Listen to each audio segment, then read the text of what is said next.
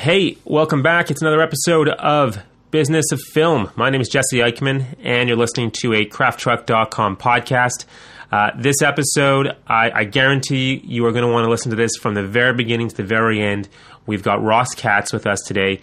Ross started his career on Reservoir Dogs as a grip, has some stories from working on the front lines on that show, worked his way up to working for Sidney Pollack, amazing, and then went on to work for a company called Good Machine, and from there, catapulted himself into really the producing world and worked on a slew of just some award-winning and awesome films, including In the Bedroom.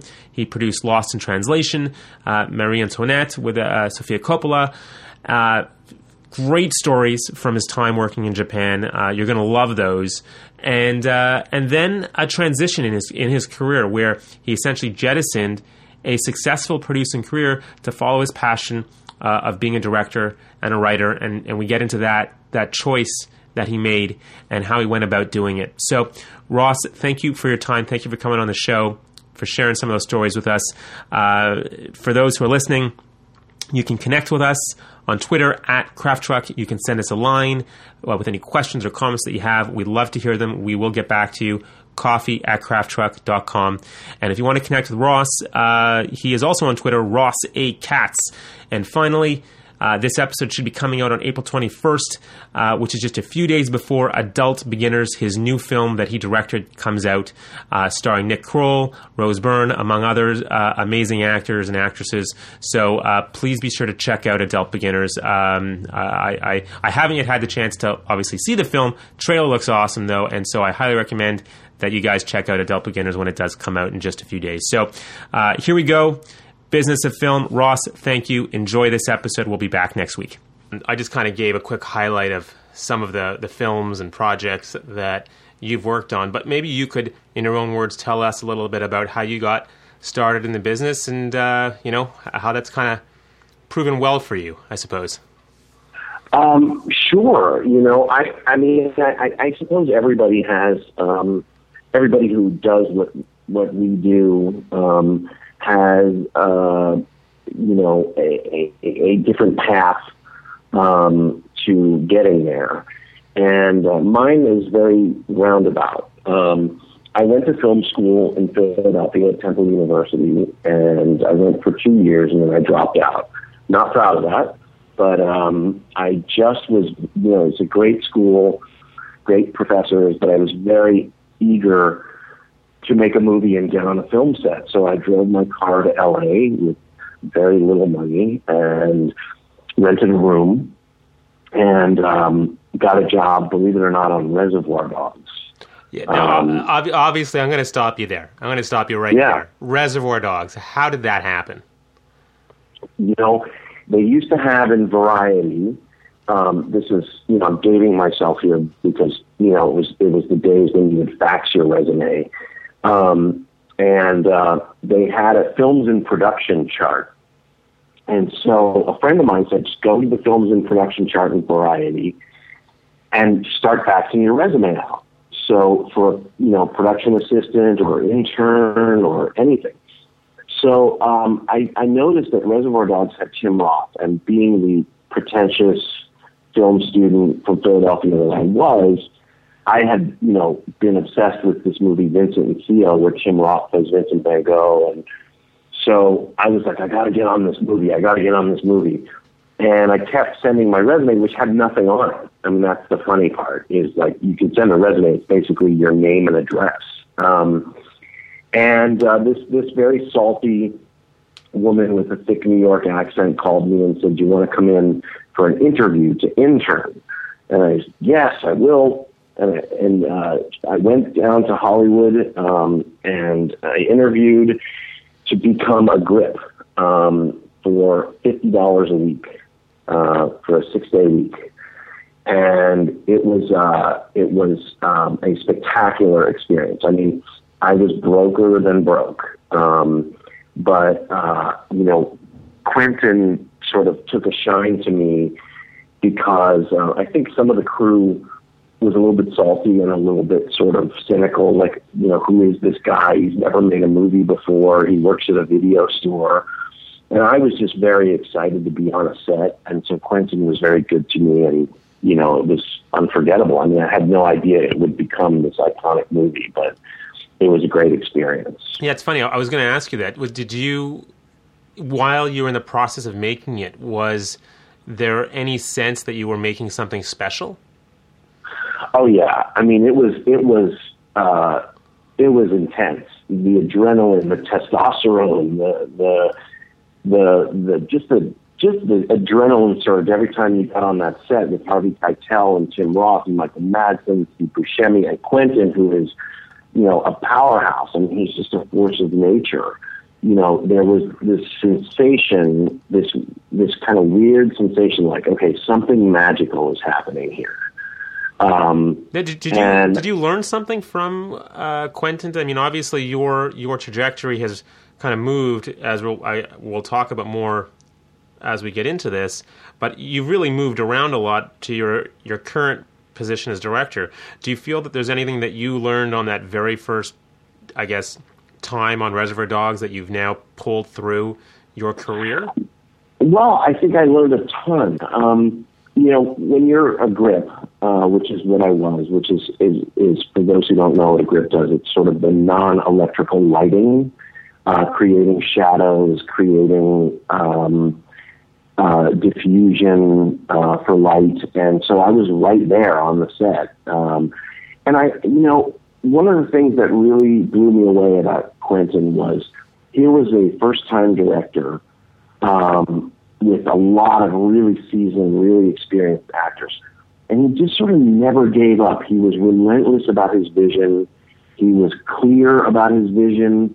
He was excited. He was enthusiastic, and he was like deeply passionate. And I realized that, to go through this, to work these 12 or 15-hour days, to kind of tell your story, you have to be so passionate about it. You can't phone it in. You can't fake your interest in a particular story. You have to kind of live and die by it. And I loved watching Quentin because, even when the, chips were down and things were rough and we were having a long day and, he wasn't going to let it get to him. He was going to get the shot that he needed no matter what. And that was really inspiring. Very cool. We could probably talk about Reservoir Dogs for the next 3 hours and, get nowhere or get somewhere not very fast, however you want to look at it. But just kind of moving forward into your career, what did you hop to next? Well, I was, as I said, broker than broke. I was even more broke after Reservoir Dogs. And I don't come from a family with money, and so it was just a terribly difficult struggle. I got a job as a locations assistant. I got a job as a production assistant, craft service. I did everything. And then I landed a job as a runner for Sydney Pollack. And that was, a lucky thing. I mean, for 9 months of the 3.5 years that I was there, the first 9 months, I literally drove to the office, picked up something, dropped it off. I spent my day in my car in LA, pre-GPS, so I just had a map book, a Thomas guide, and a bag of quarters, so that when they paged me, I could call them back from a payphone. And I ran errands for Sydney Pollack, and that was, he was so gracious, and the president of his company, Lindsay Duran, was so gracious. They promoted me to become an assistant. Then I started working for Lindsay. And through Lindsay and Sydney, I worked on this movie, Sense and Sensibility, that Ang Lee directed. And I met all the folks that Ang Lee was working with. And I kind of jumped ship and moved to New York to work with Ang and to work at this company, Good Machine.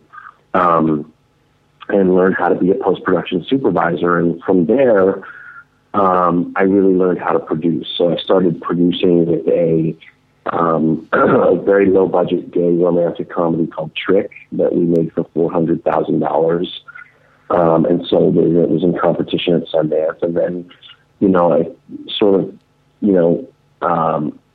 lucked into, I said to my colleague, Ann Carey, who's a great producer, I said, what's your favorite script that this company has? And she said, well, it's a little movie called In the Bedroom.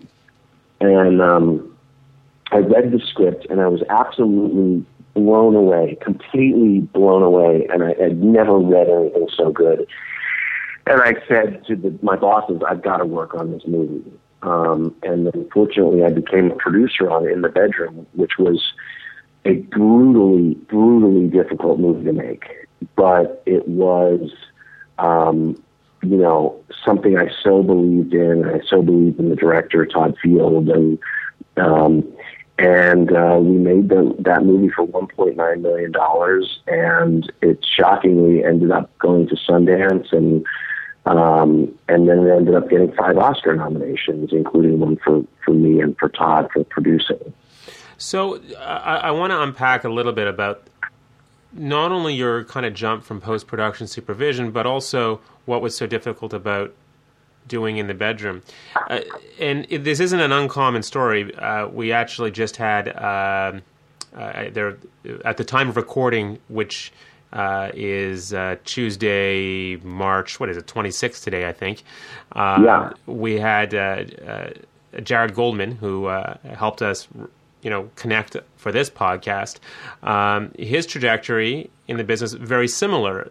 Deliveries, a lot of business affairs. There's a lot of that kind of very technical stuff that you kind of carry with you to being producing. Do you feel that from where you were as a post supervisor inside the company to your move to becoming a producer on In the Bedroom, was there a connection there for you at all in terms of what you were learning, how you understood the business, or was it just, I'm just going to go after trying to produce this film?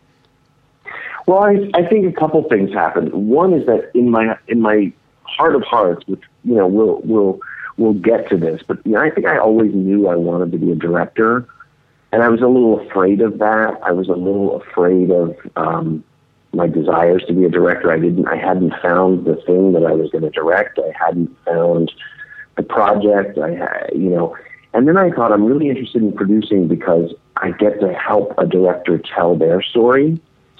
And post-production supervision is it's sort of like line producing for post-production. And I think there's incredible training for a producer. And the thing about Good Machine was that Good Machine was a company where, they didn't divide. In Hollywood, there's a big dividing line between, quote, creative and, quote, production. And usually they're separated. So the person who deals with the money, the physical production of how do we get to shoot X, Y, and Z is separate from the person who is the, quote, creative executive, who deals with notes and story and all that. And what I loved about working at this company in New York was that their philosophy was like, no, actually, great producers do it all. Like Jared Goldman is a great example of a creative producer, a physical production producer, and he does it all. And so I learned to, on the one hand, be taking script notes and storytelling and creative. And then on the other hand, I learned how to physically produce a movie. I mean, how to get, point A to point B, and what you need, and permits and legal work and agreements and unions and all that. So it was a really, I consider it sort of my master's degree, was at Good Machine. And there were 3 people that ran the company, Ted Hope, James Schamus, and David Lindy. James Schamus and David Lindy went on to run Focus Features, and James Schamus is now directing his first movie. He left Focus about a year ago. David Lindy is a producer now, and is a prolific producer. And Ted Hope just became the head of Amazon Studios. So they're a pretty amazing group, and they threw me into this cauldron and just said, sink or swim. You're going to have to learn everything. You're going to have to know the creative and the production, and you'll either sink or you'll swim. And and that's kind of how it happened. Was I had such enthusiasm and such drive that they let me come on as producer to trick, that first movie, and that sort of set me on a roll. Yeah, it sounds like just when you kind of step back a bit, there was a series of very impactful and I don't want to say lucky, but a lot of the times it's effort, constant effort that just finds its way to luck, and those aren't the two things. It's one leading to the other and because of the other. But from Reservoir Dogs to working with Sydney Pollack to being with such really what sounds like an incredibly supportive company, these are three really amazing experiences that you've had.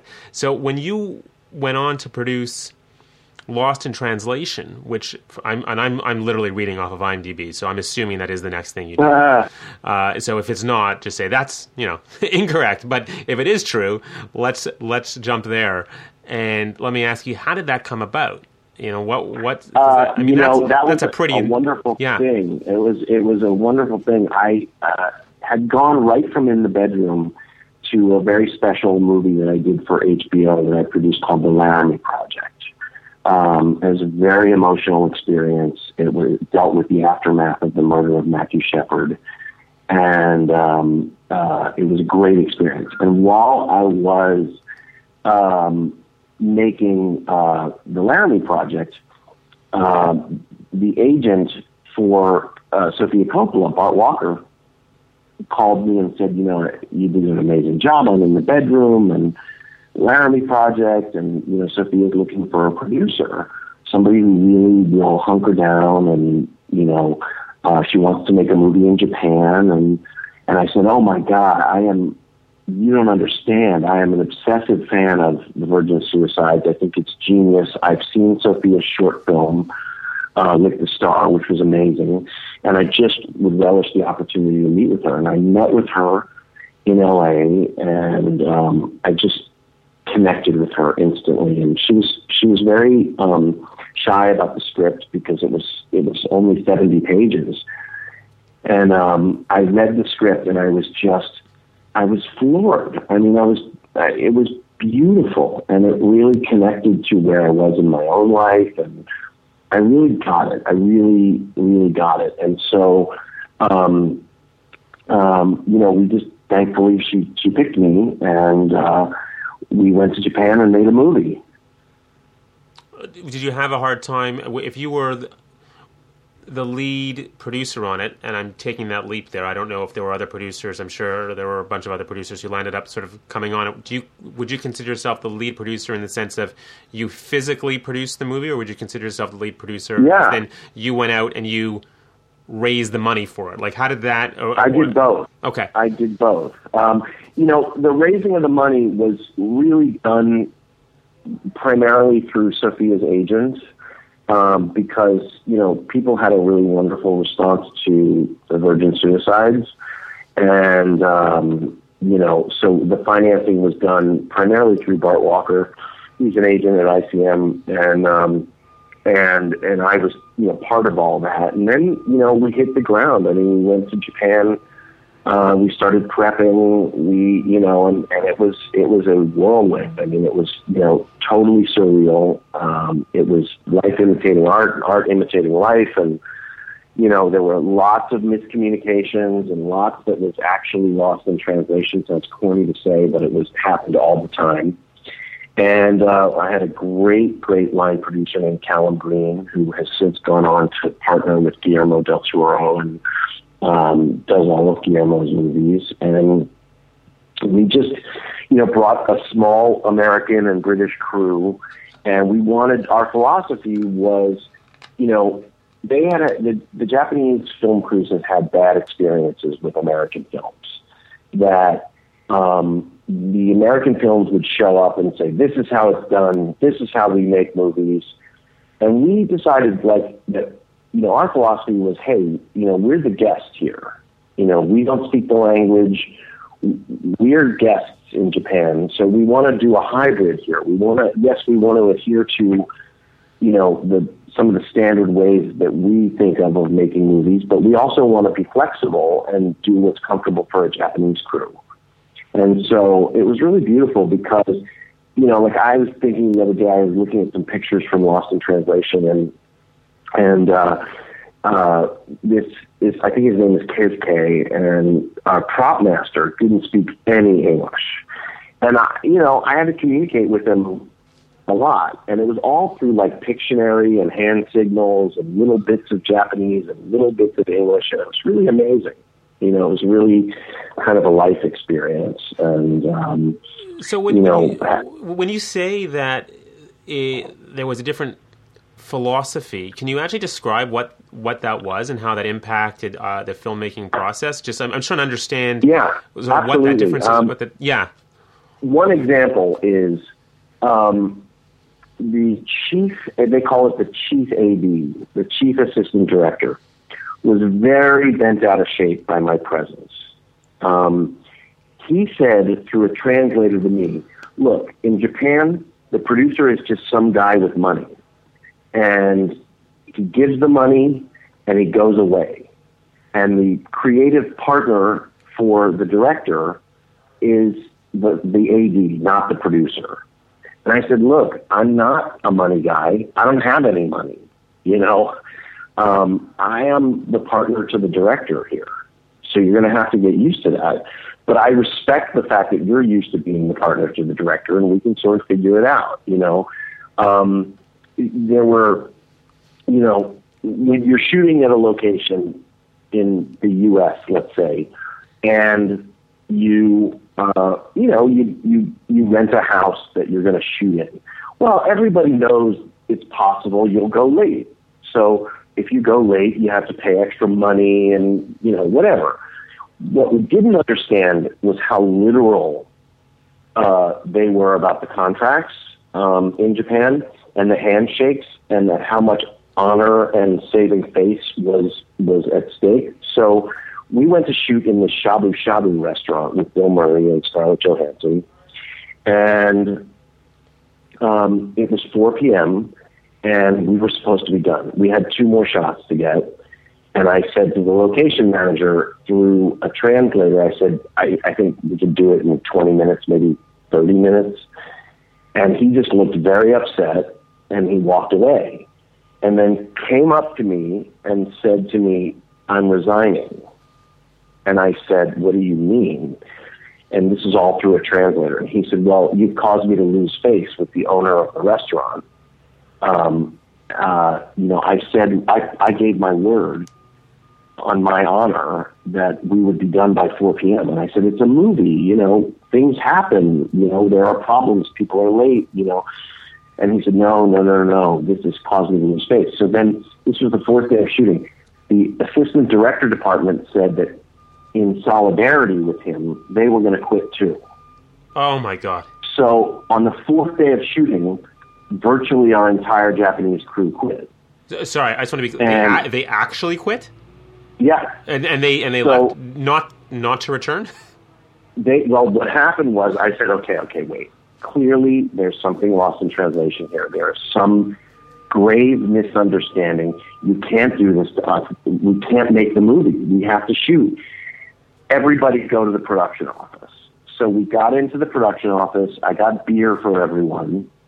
And me and the cinematographer and Sophia and our line producer Callum, and we had this intense 3-hour meeting with the heads of the Japanese departments where we apologized profusely, where we said that we would never intentionally cause someone to lose face, and they accepted our apology by the end of the night after a lot of beers, and we went back to work.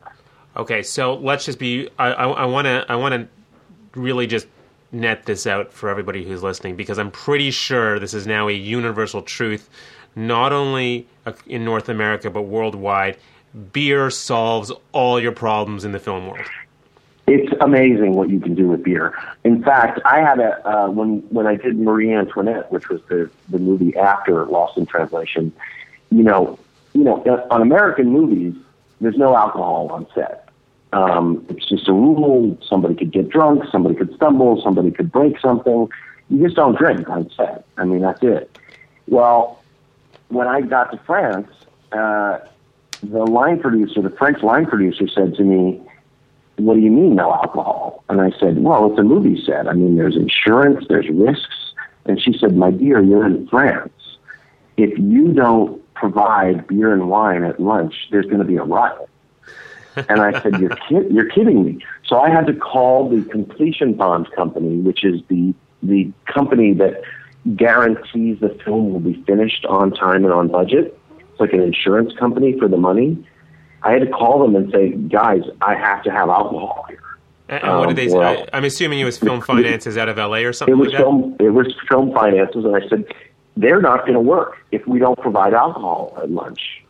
And the French line producer said to me, she said, you just watch this. The Americans are going to get drunk, and the French will have a nice glass of wine. And, like, nobody on the French side was drunk at lunch. It was just wine and beer with lunch. That's what you do, you know. So, but thankfully, they approved it, and we got the wine and beer there to solve all problems. And were the French right? Were the Americans drunk and the French okay? Well, I would say there was the occasional American who would have a little too much at lunch.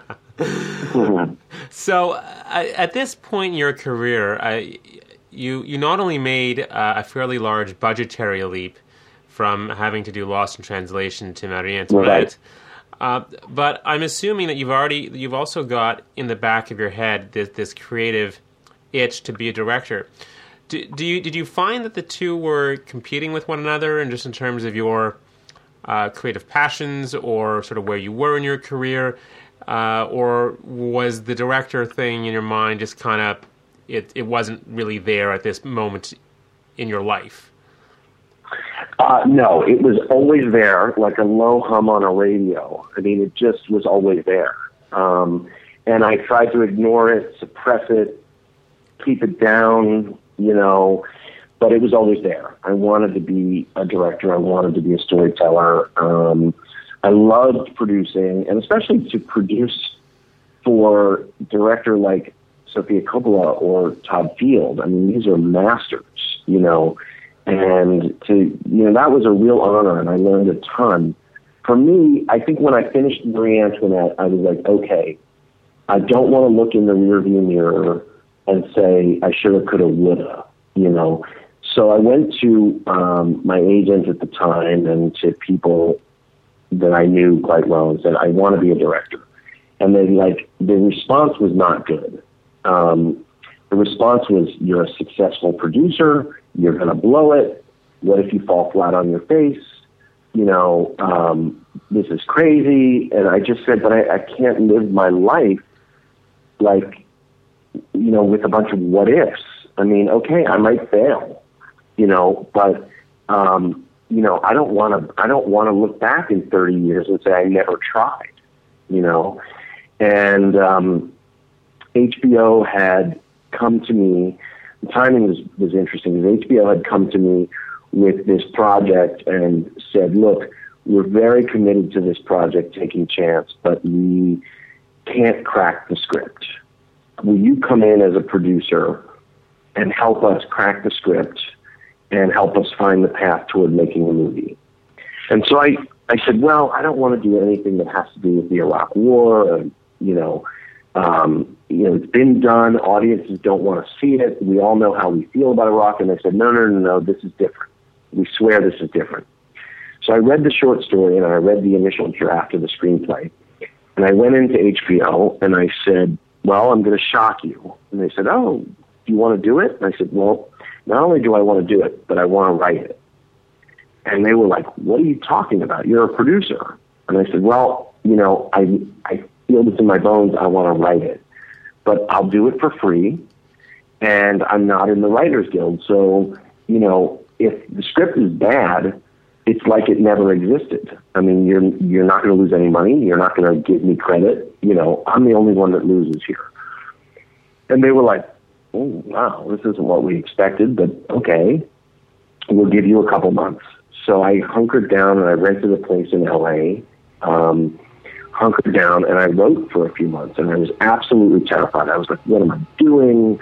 I used to have a real job. Now I wake up in the morning and I'm trying to write. Who do I think I am? I'm not a real writer. And all that. Now, just before I don't mean to cut you off there, but I do want to ask, in this period of time, were people approaching you to either produce other projects, or did you have other producing projects that were available to you that you had just... Yes, and I was turning them all down. Okay, I don't know if any of those projects would be projects that have since come out that we would know about, or things that you feel comfortable speaking about, but... I don't think so. I mean, I worked on Brokeback Mountain for a while, in the sort of early stages of the script and budgeting and whatnot. But then I had moved into Marie Antoinette, so the timing had never really worked. But the others I don't know about. I guess know what became of them. Yeah, I guess what I'm curious about is the pressure that you would be feeling now, moving into this creative world, basically looking at jobs going out the door. Yeah, out the door. I mean, out the door. I was looking, and I made it clear to people, I'm not looking now. I'm not looking. I met with Bennett Miller about Foxcatcher, and I think the interview went really well, except for when I said, there's this thing that I might write, and I'm thinking about directing it, and he looked at me a little like, oh, all right. Well, what is it? Are you a producer or are you a director? And I had a great meeting with Bennett. And this was years ago. Foxcatcher took a long time to get made, but I had a really great meeting with him. I was really inspired by him, but I didn't get the job. And I think it's because, my interests were split. And so... Yeah, people like to know who they're like. If it's this old thing, When I remember this, when I first interviewed for my very first job, it was the first question out of their mouth: "Do you want to be a director?" And it was their way of, and it was a business related job that I was applying for at the time, and it was the industry's way of saying, we don't want people who have the aspiration to be a director because it'll interfere with the quote unquote day job. Yeah, I had to keep it pretty secret, for a while. It was sort of like coming out, you want to be a director? And then, so I was really terrified. I was having panic attacks and anxiety and talking to a therapist and going, what am I doing? But I felt so passionately about this story, and I thought, I have a point of view here. I have something that I want to say. If I can figure out how to say it, then good. If not, I better ditch it pretty quickly and go back to producing. And thankfully, after about 3 months, I turned in the script, and one of the executives at HBO called me and said, I'm sitting at my desk and I'm crying. It's beautiful. And then they said, we're going to make an honest man out of you. You're going to join the Writers Guild. We're going to make a writer deal for you. We're going to pay you to write, and we're going to do notes. And how did that make you feel at the time? Like what? It was incredible. I was like, oh my God. When I got my Writers Guild card, I was like, I'm a real writer. I can't believe this. I was elated, but I still wasn't satisfied because I wanted to, my secret agenda was to direct the movie. And, and they didn't know that. No, HBO, I said, I'll write and I'll produce. Oh, that's fantastic. And then when they deemed that the script was finished, they started sending it to directors. Ironically, one of the ones that they sent it to was Sidney Pollack, who was so sweet and so generous and said, I'm so proud of you and you did a great job. He passed on it, but and they started sending it to like A-plus list directors, Sidney Pollack and Frank Darabont and Tom Hanks and George Clooney. And I just went in one day and I said, can I meet with you guys? Yeah, what's it about? Well, I know you've been going out to all these A-list directors, but when you get to the D-list, I'm right here. And HBO was like, you want to direct it too? And I said, yes, desperately. And I will tell you what it's going to look like, and I will tell you what it's going to feel like, and I can walk you through the whole movie. So then they had an internal meeting, and they said, okay, if you can land an approvable actor, we're going to let you direct the movie. And so I said, all right, well, I did something really extra stupid. I wrote the movie with an actor in mind, which is like a total no-no because you don't know if they're going to be available. You don't know if they're going to be interested. But I had written it with Kevin Bacon in mind. I just couldn't get him out of my head that who would have the gravitas to pull this off, you know? And they said, oh, well, you know, gee, that's a nice idea, but Kevin Bacon doesn't do HBO. You know, he doesn't do television. He doesn't do HBO, you know. And I said, well, we got to try. And his agent, Michelle Bowen at WME, read it and was really moved by it, and said, I'm going to try. And I flew to New York. I had breakfast with Kevin.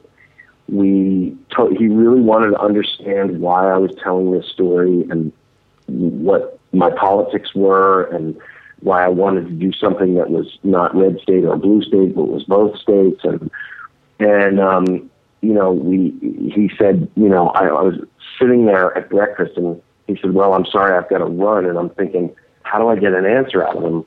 And then he gets up to leave and he goes, so we're going to go gray with my hair? And I was like, does that mean that you're doing it? And he said, yeah. So we were off to the races. Kevin said yes. And in less than 2 weeks, I was in pre-production. Unbelievable. Crazy. What did you make of that at the time? It was whiplash. It was months and months and months of waiting and nothing happening and not having a job and not having much of an income and feeling terribly insecure and panicked to, oh my God, I'm directing a movie, you know. And I was elated, I was terrified, but more elated than terrified. Were you also producing at the time too for that same film, or did you bring on another producer? Yes. Yes, there was a terrific producer, Brad Crovoy, and we had a great producer, Lori Douglas.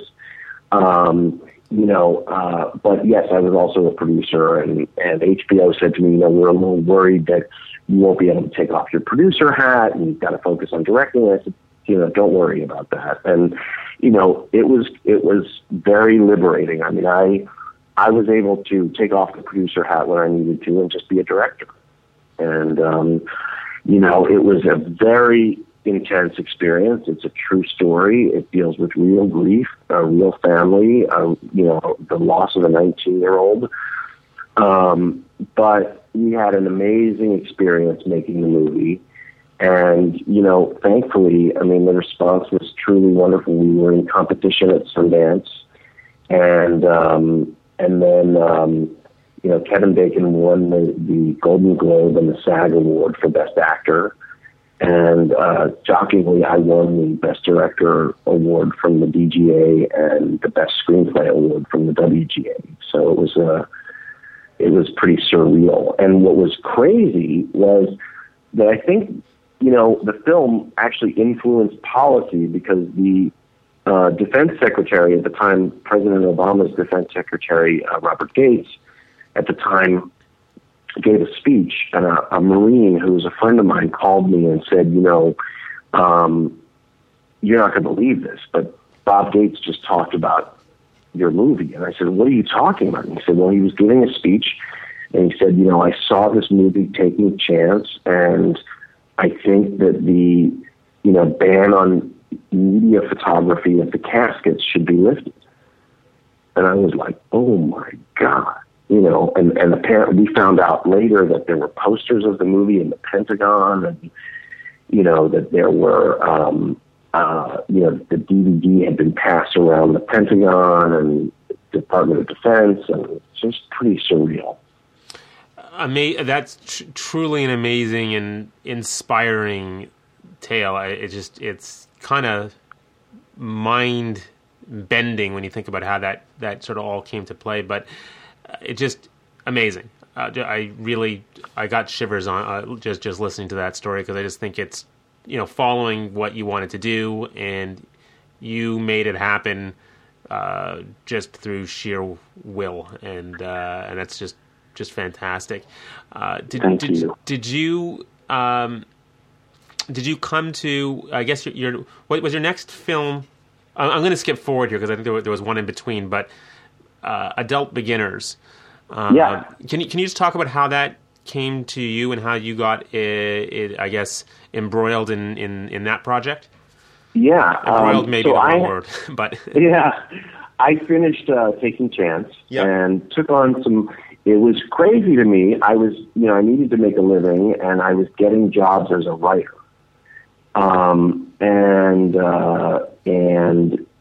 I started writing for a living, which was, the truth is I don't love writing. I mean, I love it at the end of the process, when I go, everybody's really happy. But during the process, it's a lot of consternation. I much prefer directing to writing. But I was getting hired as a writer to adapt a book. I got hired for a studio to do a rewrite, and I was thinking, Taking Chance was so emotionally grueling and draining, but powerful. I was walking around with the weight on my shoulders that I was telling the story of real people, and that Chance's family had to live with that. And so I thought to myself, I'm going to take a really sharp left turn. I want to do a comedy. And there was a comedy that I wanted to do with my friend Anthony Bregman, who's a brilliant producer. And he really wanted me to do it because he said, I know you're funny. And we showed the company that was financing the movie Taking Chance, and they said, your movie's not funny. And I said, I know, but I don't want to just repeat myself. I want to do different things. And thankfully, this agent that I knew for a long time, Sharon Jackson, who represents Nick Kroll and a whole host of people, they were looking for a director for Adult Beginners, and my name came up because of Anthony Bregman. He said, Ross is a really strong filmmaker who wants to make a comedy. And I think to Nick's credit, Nick Kroll was a producer and originated the story. I think to Nick's credit, Nick saw, okay, we could hire someone who does comedies, or we could hire this filmmaker who made a really good movie and has a good track record as a producer, and, fingers crossed he'll be funny too. But we want Adult Beginners to be more than just funny. We want it to be, emotional and heartfelt. And so Mark Duplass, who's also a producer, and Nick kind of interviewed me. And, in the interview process, I kept assuring them that I was funny. And, they said yes to me, and we went out and raised the money. So is that a hard process, assuring somebody that you're funny? I find I am in awe of actors. A lot of people go, oh, actors are so crazy, actors do this, actors do that. But I think to walk into a room, 20 times a week and get rejected 20 out of 20 times or 19 out of 20 times, it's just brutal. And as a director, I have to audition for things. And I find the auditioning process to be brutal. I get really nervous. I get really insecure. It's a dog and pony show, But at the same time, if you can't articulate what the movie's going to be, you're probably not right to direct it. So I get it. So it was intimidating for me, trying to convince people that I would be funny, trying to convince people that I could make a very different kind of movie. But I was inspired by, I worked for Sidney Pollack, who made, on the one hand, The Way We Were, and on the other hand, Jeremiah Johnson or 3 Days of the Condor. I worked for Ang Lee, who made, quiet movies like Brokeback Mountain, and then made Crouching Tiger, Hidden Dragon, and, Life of Pi, So I really, didn't want to be pigeonholed, and I felt it was important to say that. And thankfully, they took me up on my word, and we had a great experience. The movie has Rose Byrne, who's brilliant, and Bobby Cannavale, who's amazing, and Jane Krakowski from 30 Rock, Bobby Moynihan from Saturday Night Live, John McHale, Josh Charles, and it's coming out April 24th. And it was really a wonderful experience. We just went to South by Southwest. We premiered at Toronto in September, and the movie comes out soon. Did you say April 4th is the date? April 24th. April 24th. Okay, good, because we're going to want to obviously highlight that. Maybe we haven't actually scheduled this one in the queue yet. We can hold out. So by the time this podcast comes out, we'll time it so it's just before April 24th. I think that's what we'll do. I'm making that decision now. Excellent. So executive decision. Executive decision. Podcaster's executive decision. So I have to ask you this question because Alexis in our office, she said you have to ask Ross, what was it like to work with Nick Kroll? Amazing. Nick is, first of all, he's outrageously funny. I mean, he knows what's funny. But beyond that, Nick is just an incredible human being. He is a sweet and kind and collaborative, strong presence. I mean, he's wonderful. And he was super supportive of me. He was super supportive of the process. I just loved working with him, and hope I get to do it again. Thank you for your time today, Ross. There really is so much more time that we could probably spend just talking about making films. Some of the stories, some of those stories from your time working in Lost in Translation, just brilliant. And I wish we had more time today, but I want to thank you for your time. And do you have a online presence? Are you Twittering, Facebooking, or anything like that? I'm a Twitterer and a Facebooker. You're a Twitterer. Okay, if people want to connect with you online at Twitter, where should they find you? Ross A. Katz. Ross A. Katz. Wonderful. And anything you want to leave our listeners with before we kind of call this one a day? I just appreciate it. Hope you'll check it out, and then next February, I hope you'll check out The Choice. Maybe we'll talk again when that's my new movie that's coming out in February. So. Oh, I'd love to do that. That'd be fantastic, actually.